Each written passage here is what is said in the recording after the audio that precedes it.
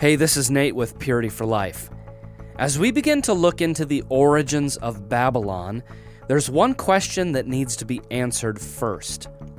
If Genesis chapters 6 through 8 tell us the story of a family that survived the great flood because they were so devoted to God, why do Genesis 10 and 11 tell us the story of a great rebellion against God's authority?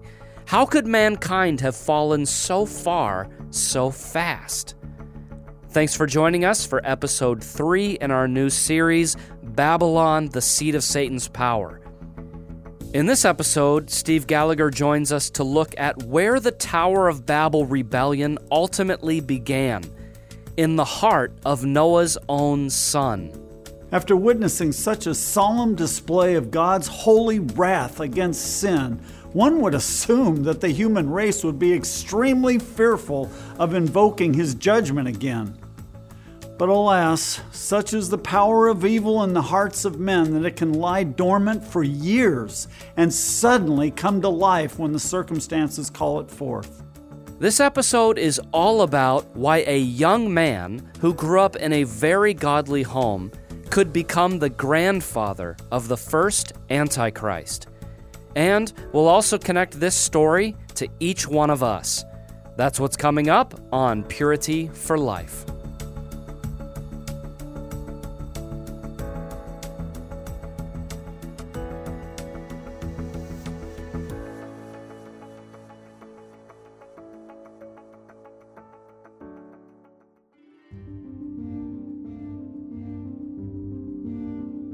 Genesis 6 through 8 tells the story of a family that survived the great flood because God deemed them worthy to be saved.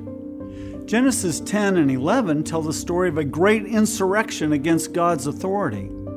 How did mankind fall so quickly and so profoundly in such a relatively short amount of time? After witnessing such a solemn display of God's holy wrath against sin, one would assume that the human race would be extremely fearful of invoking his judgment again. But alas, such is the power of evil in the hearts of men that it can lie dormant for years and suddenly come to life when the circumstances call it forth. And a simple incident found in Genesis 9 brought together just such a set of circumstances.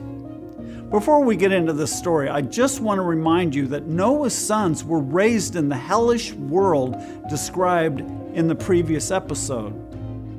Noah had already begun building the ark when Shem, Ham, and Japheth were born. They grew up watching their father hard at work, tilling the soil, maintaining the livestock, working on this enormous ship, and pouring his heart out to all who came to mock him for his efforts. Every ploy Satan attempted to discourage the old man failed. For at least 100 years, he faithfully continued his toil.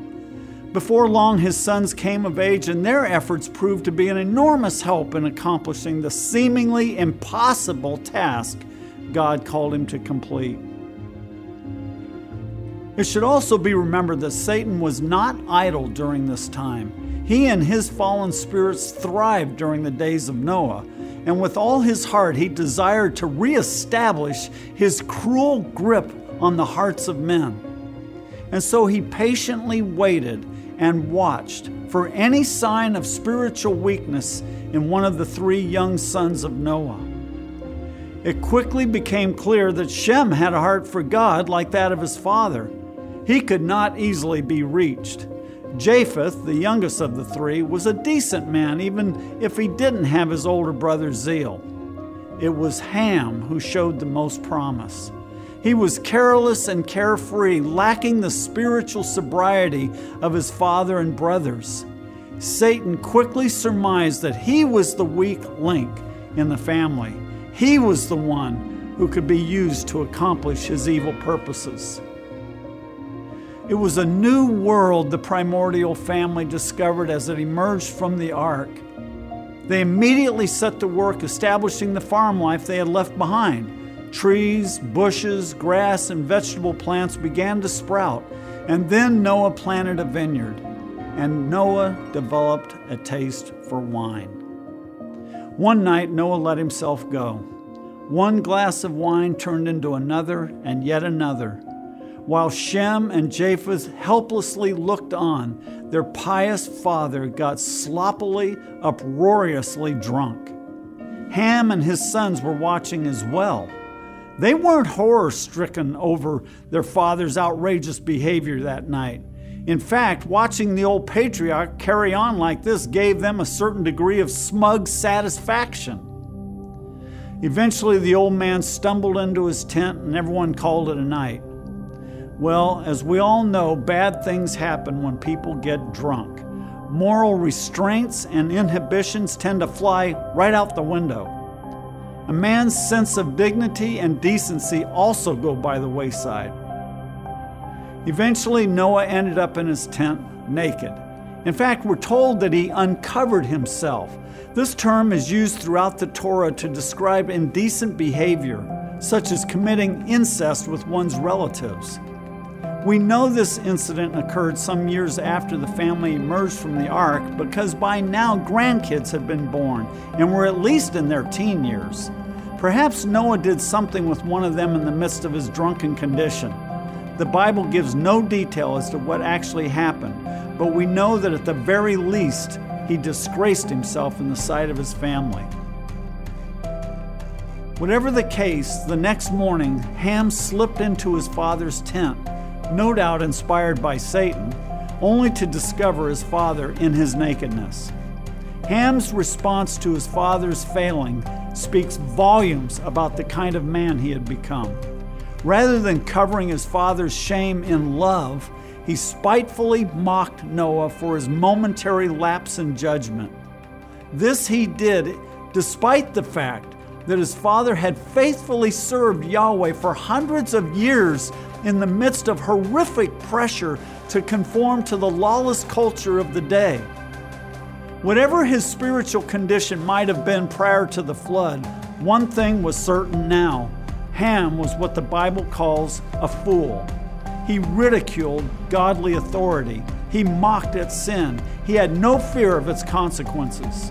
So it is clear that by the time this incident occurred, Ham was in a bad way spiritually. When he witnessed his father's indulgent behavior and then walked into that tent to see his father's nakedness, he was not the same man whose life God had spared in the flood. Not content with enjoying a perverse sense of pleasure in his father's shame, the first thing Ham wanted to do was to gloat over his father's condition to others. He immediately went to his brothers, hoping to pull them into his own mocking spirit.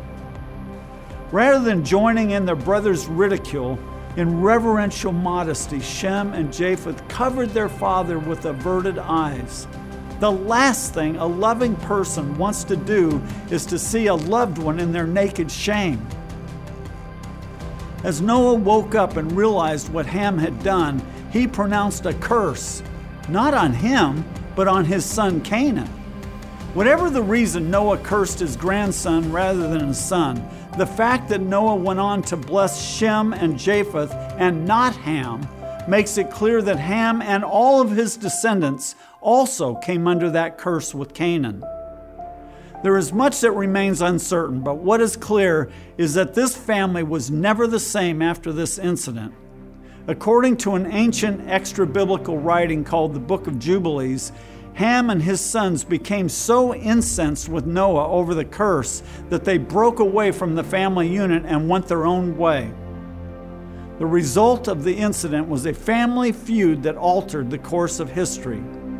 Out of the loins of Ham would come a son named Cush, and Cush would father a son named Nimrod. And it was this boy who would be destined to become the world's first Antichrist, as he led a historical insurrection against God's authority. What he accomplished during his life would establish a pattern which would repeat itself many times over the following centuries, a pattern of wicked insubordination to God's rule of law.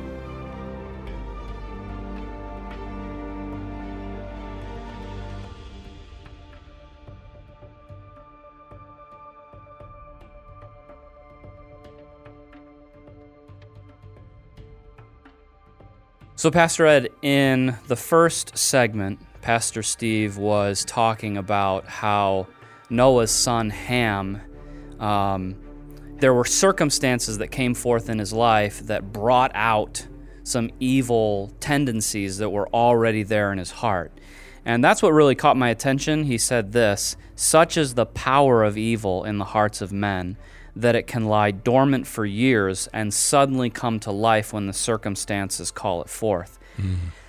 And it's that statement that actually makes me wonder, okay, so what does it really mean to have victory over sexual sin? Because what he's basically saying is that there can be all of this stuff happening under the surface, and then a set of circumstances bring out what's been going on all along. So we can think, I'm living in victory, I'm doing really well, but what's actually happening is that the circumstances aren't conducive for that sin, and we don't want that. We want real, genuine victory in our lives where it's not just the circumstances around us that are keeping us in like an artificial state of purity. So I want to talk about maybe some situations where we could key in on like a certain type of person and speak to them so they can see what it means to live in victory. The first one I thought of was a young person growing up in a pretty conservative home. So their parents are really creating a protective barrier around them. So they're not going to have access to like promiscuity or pornography or sensual imagery on the television. But if they're indulging in fantasy or maybe even self-gratification, what's the danger here for that person? Yeah, that's good, Nate. And, obviously the danger from my perspective is the lies that he's believing. He believes essentially that he's not that bad, that others are doing much worse. He's aware of some of the things that others are doing, and he believes that he's fine because he's not doing what they're doing. Okay. But he's still feeding his flesh, indulging in some forms of sexual sin, even in this analogy or in this scenario that you've created. And he's still walking in the wrong direction. Even if his steps are kind of very slow and measured in that direction, he's still headed in the wrong direction. He probably even likely believes that masturbation isn't a sin, so that would be another lie that he's believing, because God is not okay with masturbation, as a lot of people want to believe. And every sin is a sin that we need to repent of fully and let only the blood of Jesus cover it. And he can't escape the need to repent for his sin. Even if he doesn't feel it is sin, it still is.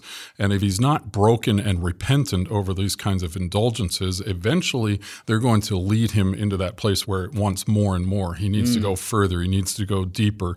He's going to want something more sensuous, more graphic, more real even perhaps, to feed the sexual sin in his life, the habits that he's formed.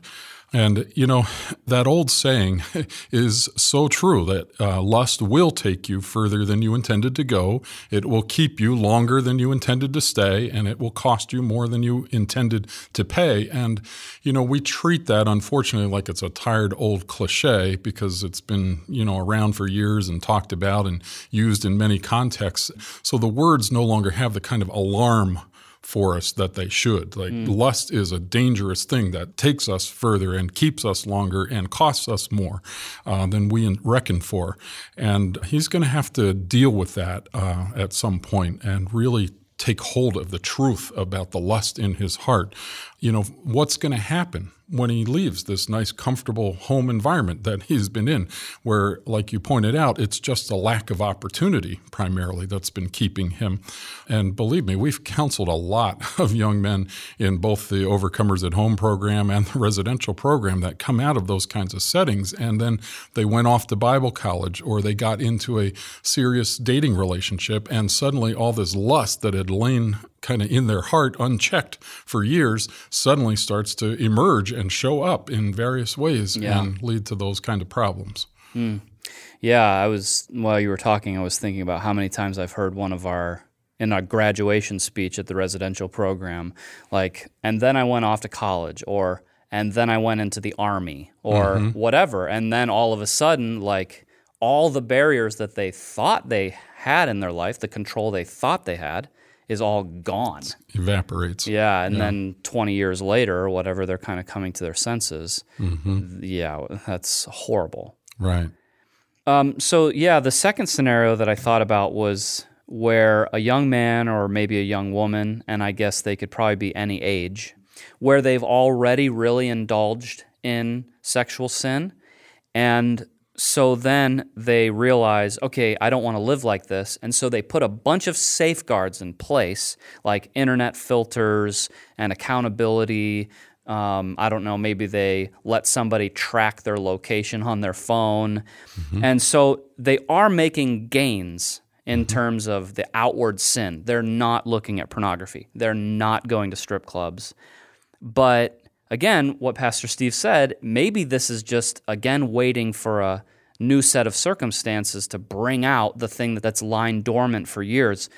What are warning signs that these people could look for that would say, whoa, I'm not actually dealing with my heart, and this is going to come back around at some point? Yeah. I think there are probably a number of diagnostic questions, I might consider them, that I would want to ask that person if I'm counseling them, or they can ask themselves even, you know, how am I doing? In other words, how effective are these safeguards? Are they really working for me? Am I testing all of those boundaries, you know, trying to get past or through the safeguards, or are they kind of in the background and I know they're there, but my Google searches and things like that aren't really testing those boundaries anyway.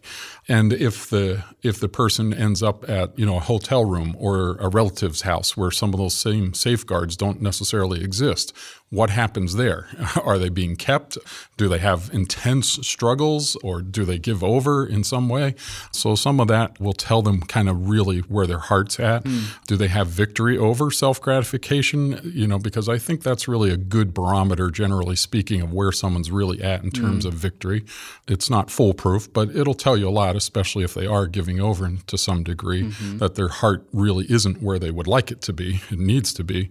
And, you know, on the other side of things, maybe, you know, some of the questions would be, have they replaced sexual sin with some other unhealthy behavior? You know, some going after comfort foods, or overindulging in some hobby that they really enjoy, but it's just taken to the extremes, so it's almost an idol for them, or watching television or movies, and do they gravitate toward a particular kind of movie that might help stir or stimulate some of that sensuality or fleshliness in them? In biblical counseling, we speak of the need to pursue, you know, a putting off of our sinful behaviors, a need to renew our mind and bring it into agreement and alignment with the Word of God, and a putting on of godly behaviors that take the place of those sinful behaviors. So when I hear you talk about someone who's, you know, the way you described this at the outset, it sounds like he's done a good job, or she has done a good job of all the putting off type stuff.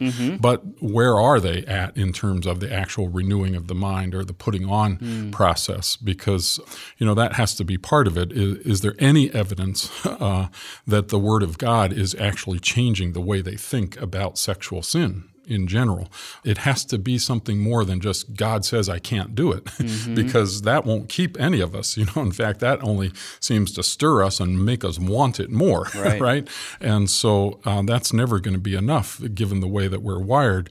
We have to better understand why God sets the standards and boundaries that He does, and we have to ultimately come into really an agreement in our mind, our heart, that sexual purity is better than sexual immorality. So I would look for some kind of evidence of that in terms of dealing with where are they at in their heart.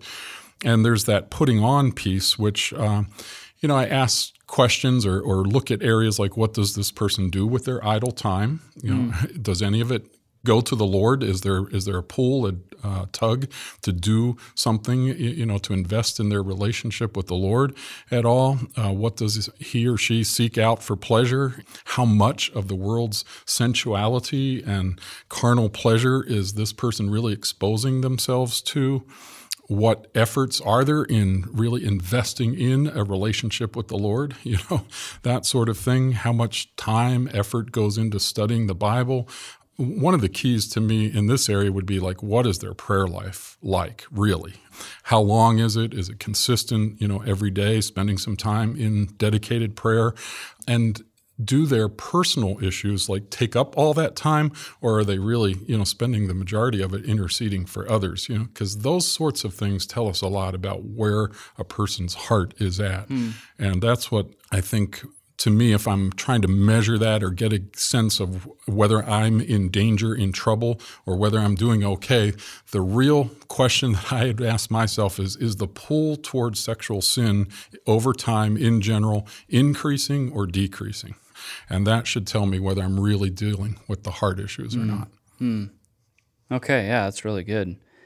One thing that I know about humans, because I am one, is that we can have all kinds of different motivations for why we do what we do. And so it's not always enough to look at the behavior, but we ask ourselves, why am I motivated to do this? And one powerful motivation inside of us is to fit in with the people who are around us. So whatever culture we find ourselves in at that moment, it's like we want to adapt. Not everybody is that way, but a lot of us are very much motivated to fit in.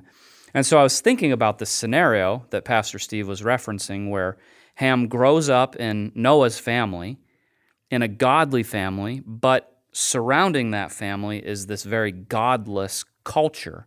And so I was wondering if Ham would have felt that tension growing up, heavily influenced to live a godly life by Noah and his brothers, but also feeling the pressure of this godless culture around him. And maybe there was this inner conflict that was festering over a period of years, and then it really broke out into an open decision to be ungodly when his father got drunk.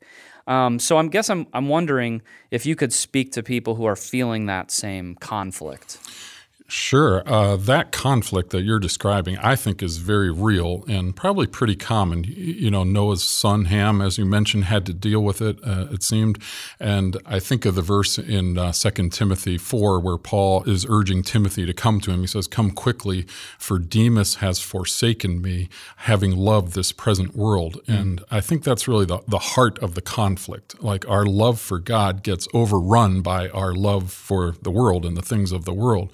And it always will be overrun if we don't deal with this inner conflict that we're experiencing openly and honestly, for one thing. We need to stop fooling ourselves, just be honest with ourselves about our affection for the world and not live in some kind of denial about that. I really have a desire to indulge in some of the unrestrained freedoms and pleasures and the promiscuity of the world. And a lot of times when that desire is in us, there's also some toying with it going on over here on the side. There are little indulgences that in and of themselves we could explain away or don't necessarily take us into the deep end of the pool, so to speak, but they are having an impact. And I think hand in hand, when we're living like that, where we have this desire, but it's sort of restrained and held in check just by a cultural sort of thing or whatever, inside us, kind of silently, maybe inwardly, we're developing a bit of a bitterness against God because we're kind of accusing him of withholding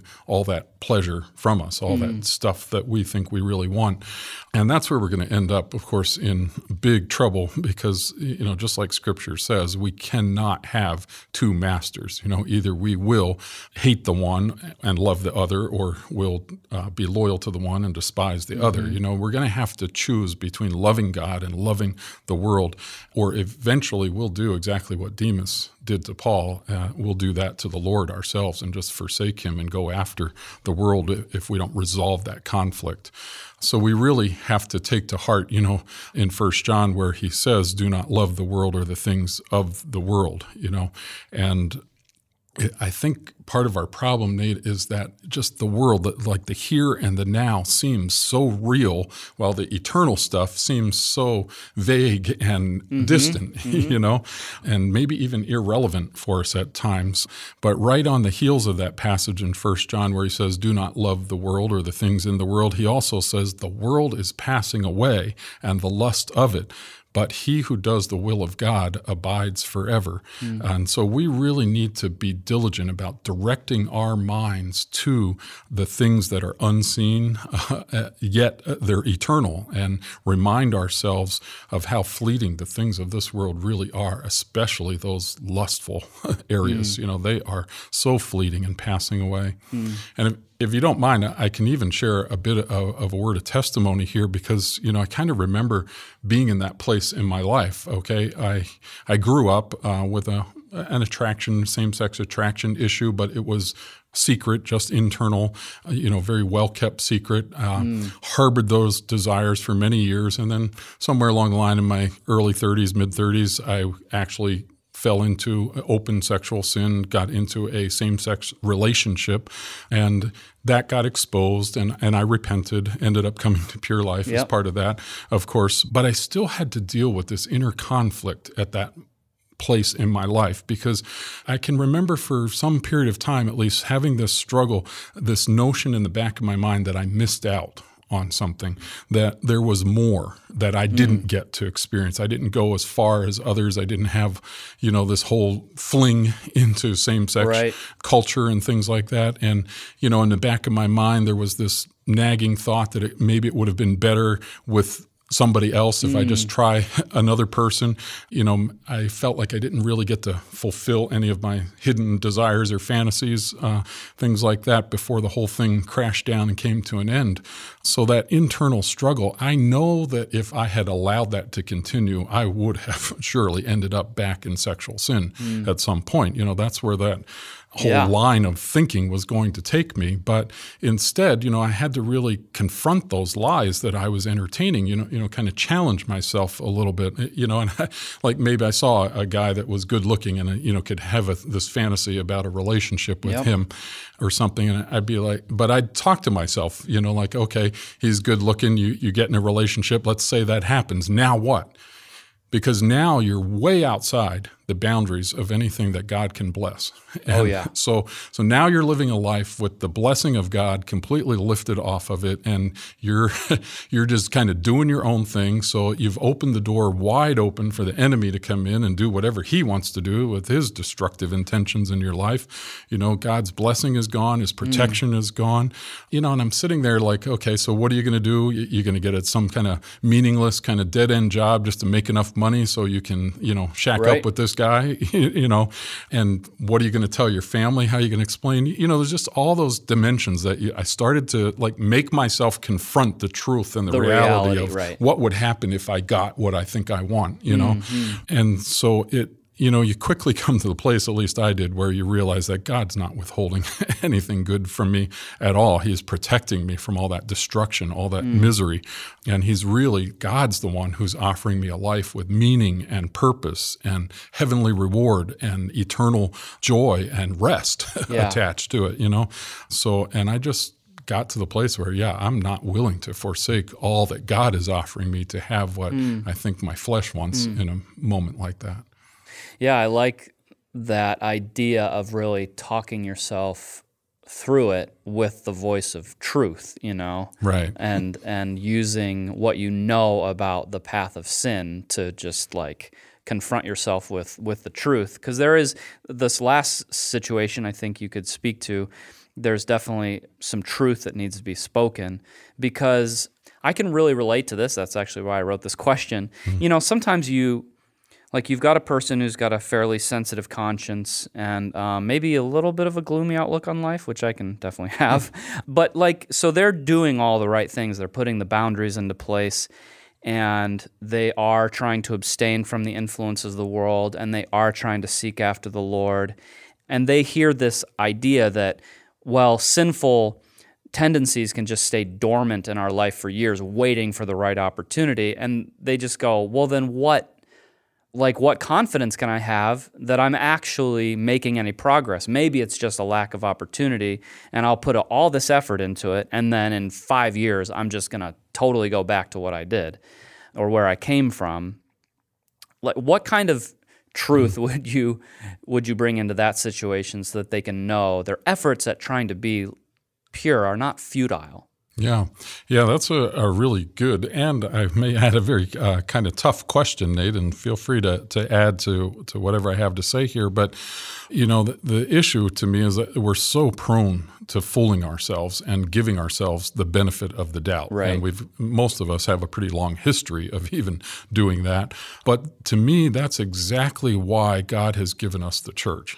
When we're plugged into a healthy church, and notice I said healthy, not perfect, okay, but there are healthy churches, and a place where the body of Christ is evident. People are seeking the Lord, seeking to understand and really obey and come into alignment with His Word. Genuine fellowship is occurring in that setting. Spiritual authority and accountability is being practiced in the church. That makes it a lot harder to get into that kind of delusion for an individual when they're in a setting like that consistently. And if we somehow did get into delusion, we should have someone close enough to us then, someone who loves us enough to actually confront us, to hold us accountable for repenting and getting back on track when we get off. So we really need to make sure individually that we're being genuine and sincere in our efforts to live for the Lord. We really are aiming at the center, so to speak, in our obedience and following Jesus and being humble and being held accountable by others in the body of Christ. And so one of the things that came to mind when I saw that question coming up here was, the Beatitudes come to mind, Nate. Keep praying through those heart attitudes, because those will help keep us in these situations when we're sincerely coming to the Lord. Lord, make me poor in spirit. Am I really increasingly poor in spirit? Is there any visual change going on in that direction? Am I sensitive enough to continually mourn over sin? And what about meekness? That voluntarily coming down and coming under the will of someone else, of God, and those He's placed in authority over me. Do I have a hunger and a thirst for righteousness, really? Like, those are some areas that we can do some self-examination and even some prayer. Lord, please help me get into the flow of these Beatitudes. And I think the fruits of the Spirit work the same way. The love, joy, peace, long-suffering, kindness, goodness, faithfulness, gentleness, self-control, praying through on those things and looking for the overall pattern. Is there some visible evidence of those things in my life, or am I really still just mostly up there in the works of the flesh that Paul lists right above that passage in Galatians 5? So I guess bottom line, what I'm saying is, just like every year, most of us go get some sort of annual health checkup, we get our physical exam. And so the older you get, more frequently you have to do that sort of thing typically, That's probably a good lesson spiritually, because we tend to, drift a little bit the longer we've been at something, But what I'm saying is we need to do a spiritual checkup in ourselves, and at least once a year, always ask ourselves at some point throughout the year, am I in hidden sin? Is there something I'm hiding that I haven't brought to the light, haven't confessed, that somebody close to me in authority over me, with me, my spouse, if I'm married, is there something that they're not aware of that I need to bring to the light? That's a great place to start that checkup. But just as important, I ask myself, do I love Jesus? Do I love Jesus? Do I look forward to time with Jesus, in having a relationship with Him? A married person would understand, or even anyone who wants to be married, that person is special in your life, and you don't just keep them on the sidelines and marginalized. You really are investing time and commitment into that relationship. And so, am I doing that with Jesus, or is my love kind of just growing cold over the last number of months? And asking ourselves those kinds of questions can help. I think in the end, the way I sort of look at it, Nate, is that God's not impotent, though, either. He is willing to keep those who want to be kept. So it kind of goes back to what I said earlier about being sincere. When I'm coming to the Lord and I'm sincere, His love will cover a multitude of sins in that setting, but He'll lead me to repentance and help build my faith and turn me away from all of that stuff more and more, and put my faith in His faithfulness rather than my efforts. It's really in Him, in His keeping power. Jesus is a good shepherd, and He doesn't lose His sheep. Yeah. That's good. As I'm listening to you, reflecting back on all those answers, the common denominator to me seems to be that if we only are focusing on the outward sins, then it's just a matter of time before that sin's going to get the upper hand. But if we're seeking after Jesus and wanting to grow in purity of heart, and not just like I want to grow in purity of heart in this little aspect of my life, but if we're willing to say, okay, this whole range of heart attitudes, I want to grow in humility, I want to grow in dependence, I want to grow in love, I want to grow in sincerity, then over time, the Lord will purge us of the lust for sexual sin as well. That's right. And we'll just find that in our past. Yes, I completely agree. That's good. Yeah, all right. Okay, so thanks so much for coming in. You're welcome. It's great to be here. All right. One of the things that is consistently amazing to us is the fact that over 95% of the men who end up on our residential program came from Christian homes. That means that the scenario we've been talking about this entire show is not something that happens infrequently, but is really common. So I asked 3 of our staff members to come in and talk about why external things were never enough to protect their hearts from the temptation to sin. Again, here's a short clip, and the rest is available wherever you get your podcasts or at purelifeministries.org/podcast. Just look for the bonus content for episode number 494. So let's get into this last part as we're talking about changing, what finally changed for us in the program. Let's get into how we know now that we are finally free. And I'll relate it to something that just happened recently. My son plays baseball. We're a baseball family. And so they just got through tournament play, and in the first game of the tournament, we were the number 1 seed. We were undefeated throughout the season. So we were playing the least seed, the last seed. They hadn't won a game all year. So on paper, we were supposed to win. We were expected to win, and all that pressure was on our team. Like we couldn't lose to this team. We trounced them in the regular season. They can't beat us. So we played with the mentality of not to lose. The other team came in, they were playing to win. They were playing loose, having fun, and in the second inning, out of 6, they were beating us 7-2.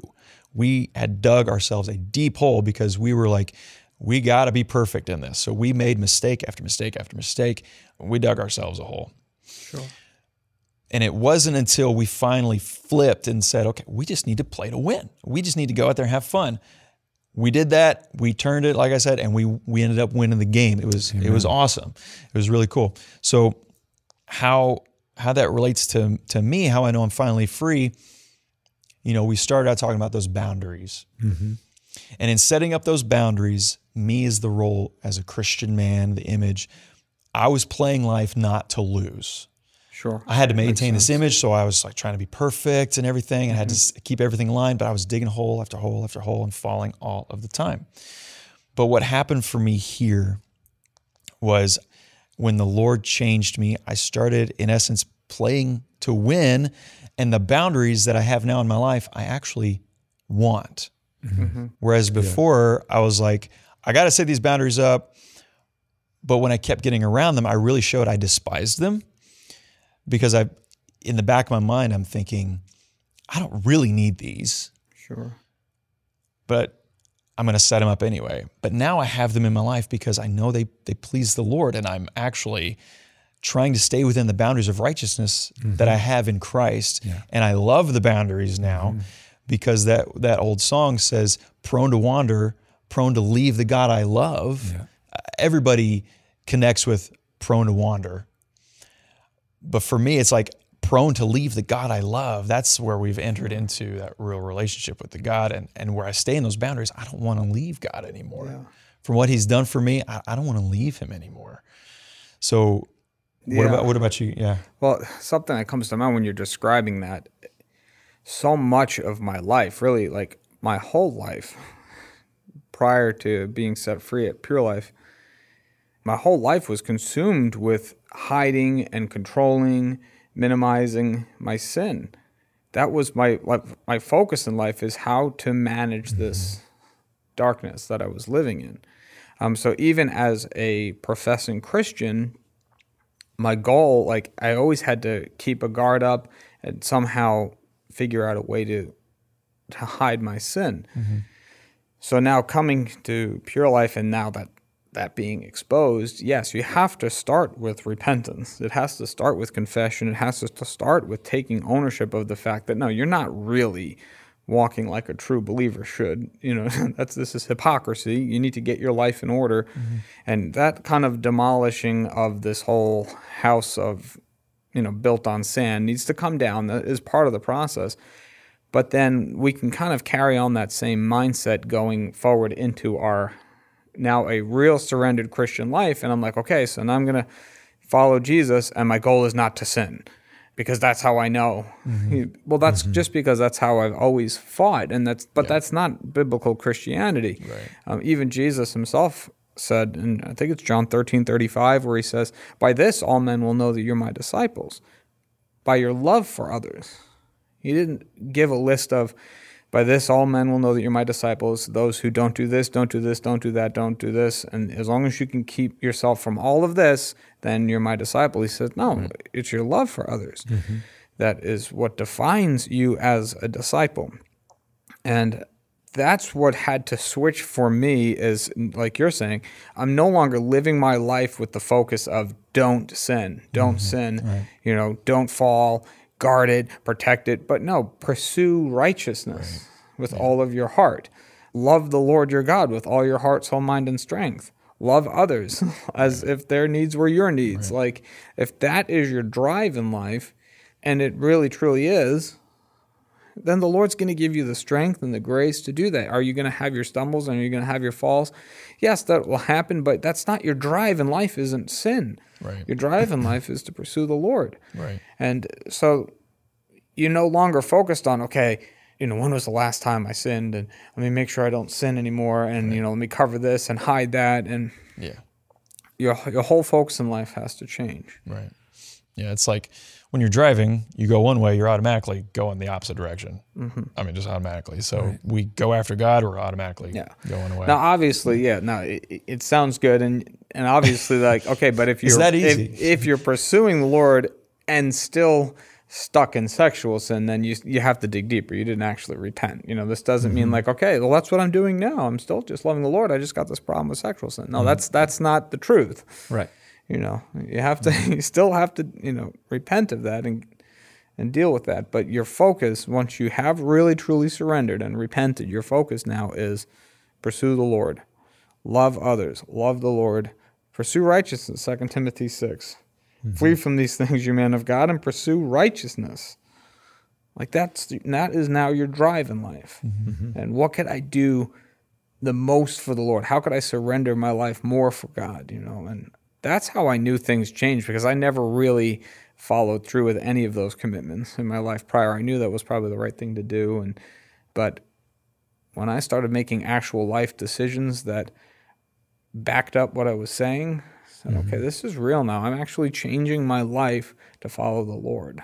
Yeah, it's interesting. I was just doing mercy studies last night, and one of the things I was looking up was the Hebrew word for love, ahava, and it's a noun and a verb. And in Hebrew, love is very specific, and it denotes that you love God and you will love others.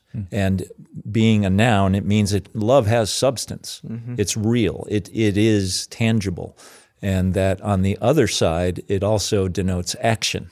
So it's the motivation of your heart, as you were talking about. What keeps us from sin now? It's the love of the Lord, the Greater Shema. love. Yeah. And then what do?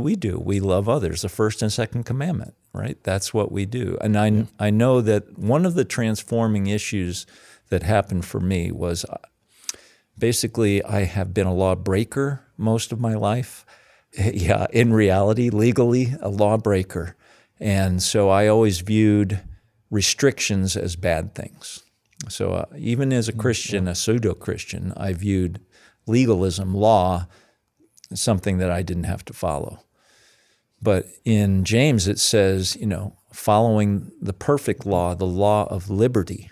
And when I started reading that, I'm going, law can be liberating? And I saw that in my life, if I would surrender and trust, there was no trust in me for God before I came here. If I would trust God, His perfect law, the law of liberty, would sustain me. And as I started to surrender, my love for Him grew. I never really loved Him before. I loved me, like you were talking about, it's all about me. Mm-hmm.